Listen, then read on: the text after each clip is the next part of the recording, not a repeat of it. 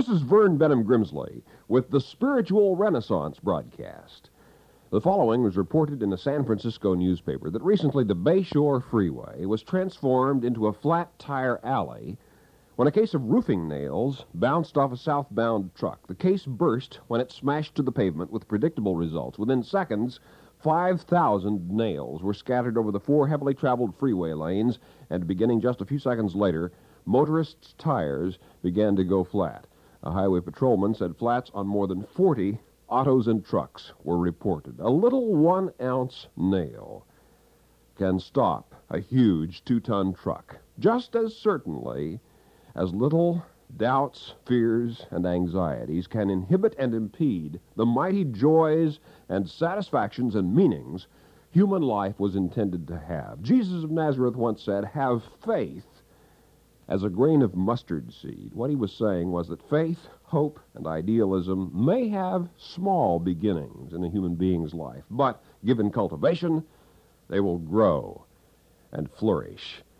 Once I had a conversation with a woman who held the conviction that life simply didn't have any meaning. She said, "There isn't a God, there are no absolutes. The only meaning life can possibly have is just what a person imagines or makes up for himself." I said, not only do I believe there are meanings and values to life, we don't just hallucinate them, they're real. I said gravity would still exist if there were no human beings around to measure it. So would beauty and other values. She said, no, these things are only values because you say or think that they are. I replied, the scientific definition of a fact is something which can be observed by others as well as the original observing scientists. Gravity is a fact because scientists all over the world can observe and can test it. But people all over the world similarly recognize beauty and value love and goodness. These things, too, must therefore be real. They are as real as the findings of science in their own spiritual fashion. Life does have meaning. God thus created it to be, but the finding of that meaning involves going beyond shallow egocentricity, skepticism, and doubt into a world of personal spiritual discovery. The famous language expert, Professor Stuart Flexner, found that the most common word spoken in the United States is the word I. More often than referring to anything or anybody else, human beings talk about themselves. Yet the great spiritual teachers of human history have reiterated the necessity of the individual getting outside of himself, beyond himself, becoming increasingly interested in the lives and well-being of others.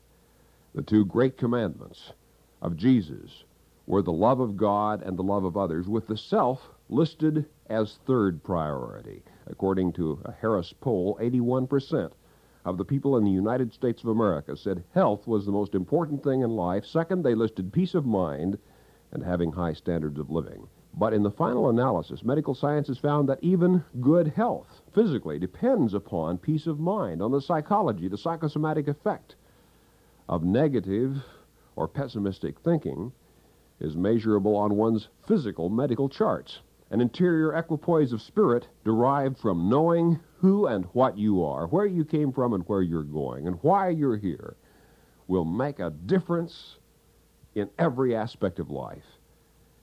You can only find these things in the finding and knowing of God.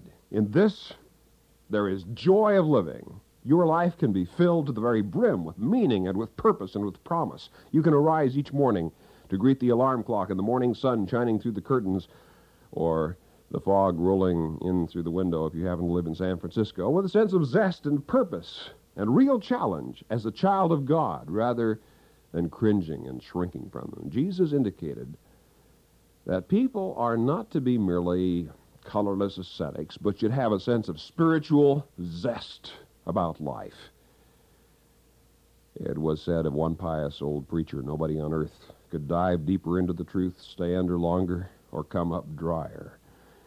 When religion thus becomes withered and dry, it needs a new infusion of experiential faith, of worship and praise, and the downright joy of the simple truth of the love and the mercy and the goodness of God.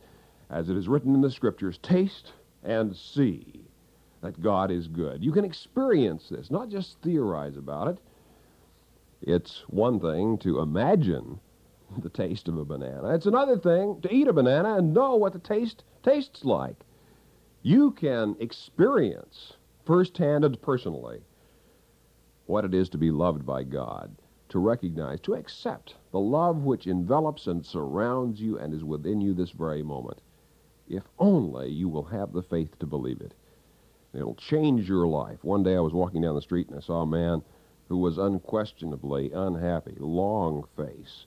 Barber would have charged him twice to shave it. I got the feeling if he'd walked the street from one end to the other, it would have been raining by the time he got halfway. Your personal, individual philosophy of life is going to make a tangible, real difference in the moods, the attitudes, and the way the other people around you feel. You can literally take part in the changing of the world by being first yourself a transformed individual, by beginning to live in vigorous faith in love and joy and goodness.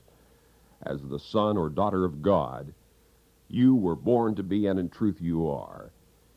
I've noticed that usually when a person says things are looking up or things are looking down, what that person really means is that he or she is looking up or he or she is looking down. Philosophically, you personalize reality.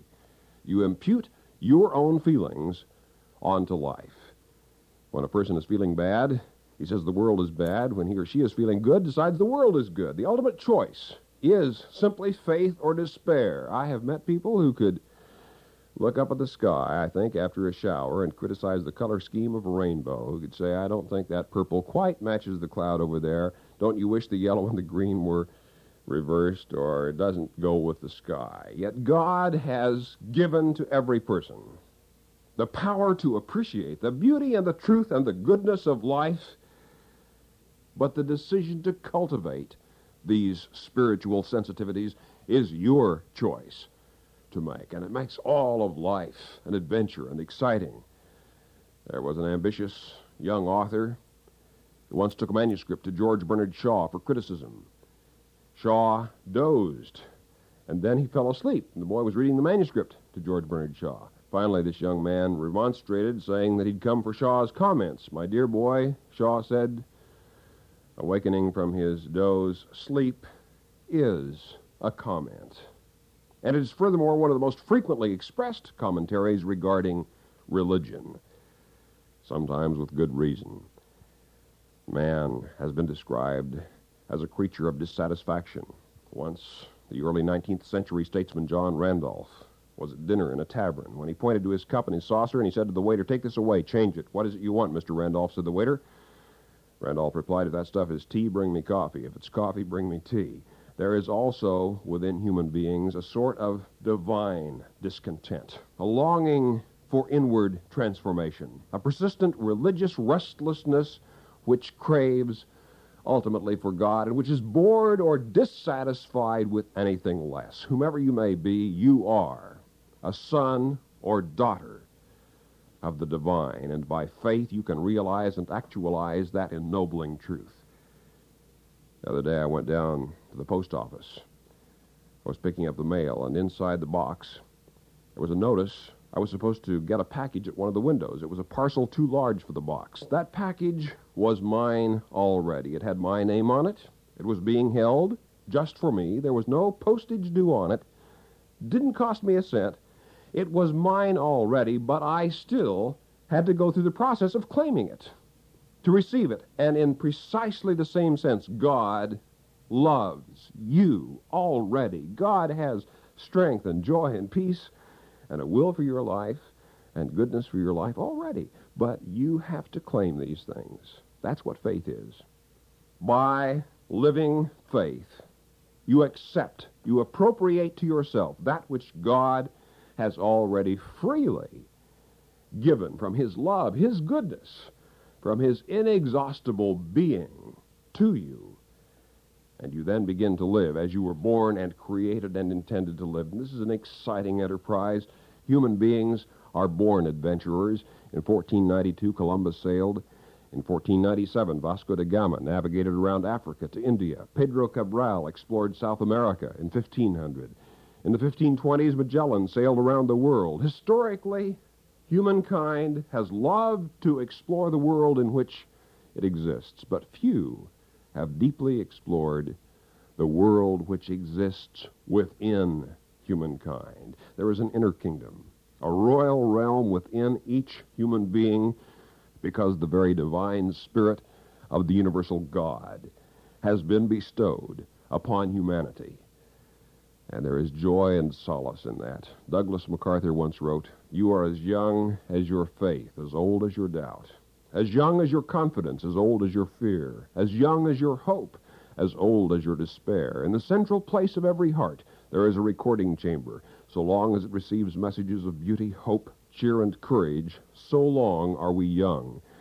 When the wires are all down and your heart is covered with the snows of pessimism and the ice of cynicism, then, and then only, are you grown old."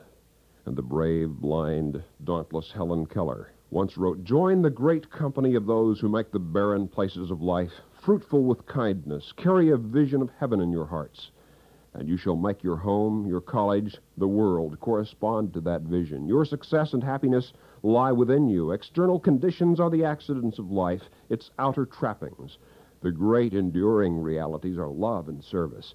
Joy is the holy fire that keeps our purposes warm and our intelligence aglow. Resolve to keep happy, and your joy and you shall form an invincible host against difficulty." Authentic progress of whatever sort is invariably thrilling. Consider the woman who went into the butcher shop, asked the man behind the counter to show her a 20-pound cut of pork. He did so, and then he said, "Shall I wrap it up for you?" She said, "No, I've been on a diet. I lost 20 pounds. I wanted to see how much that is." To make progress in your existence, whether physically, mentally, psychologically, or spiritually, is exciting, but the most exhilarating progress of which human beings are capable is spiritual, living as the son or daughter of God in truth you really are. And the discovery of that joy awaits you this very moment, if only you will dare to believe it. And then write to us, will you? We really want to hear from you at the Spiritual Renaissance Institute, Box 3080, Oakhurst, California, 93644. I've written Finding God, Getting to Know God, Growing Spiritually, 7 Principles of Prayer, Life After Death, any and all of this literature, yours free, without cost, charge, or obligation when you write to us. For those of you listening in other countries around the world over our international satellite and shortwave network, let me spell that mailing address, Box 3080, Oakhurst, Oakhurst, California, CALIFORNIA, 93644, USA. This is a non-sectarian, non-profit program proclaiming the dawning spiritual renaissance, the fatherhood of God and the brotherhood of man, the worldwide family of God. And so for now, this is Vern Benham Grimsley saying, may God's will be done by you. Good day.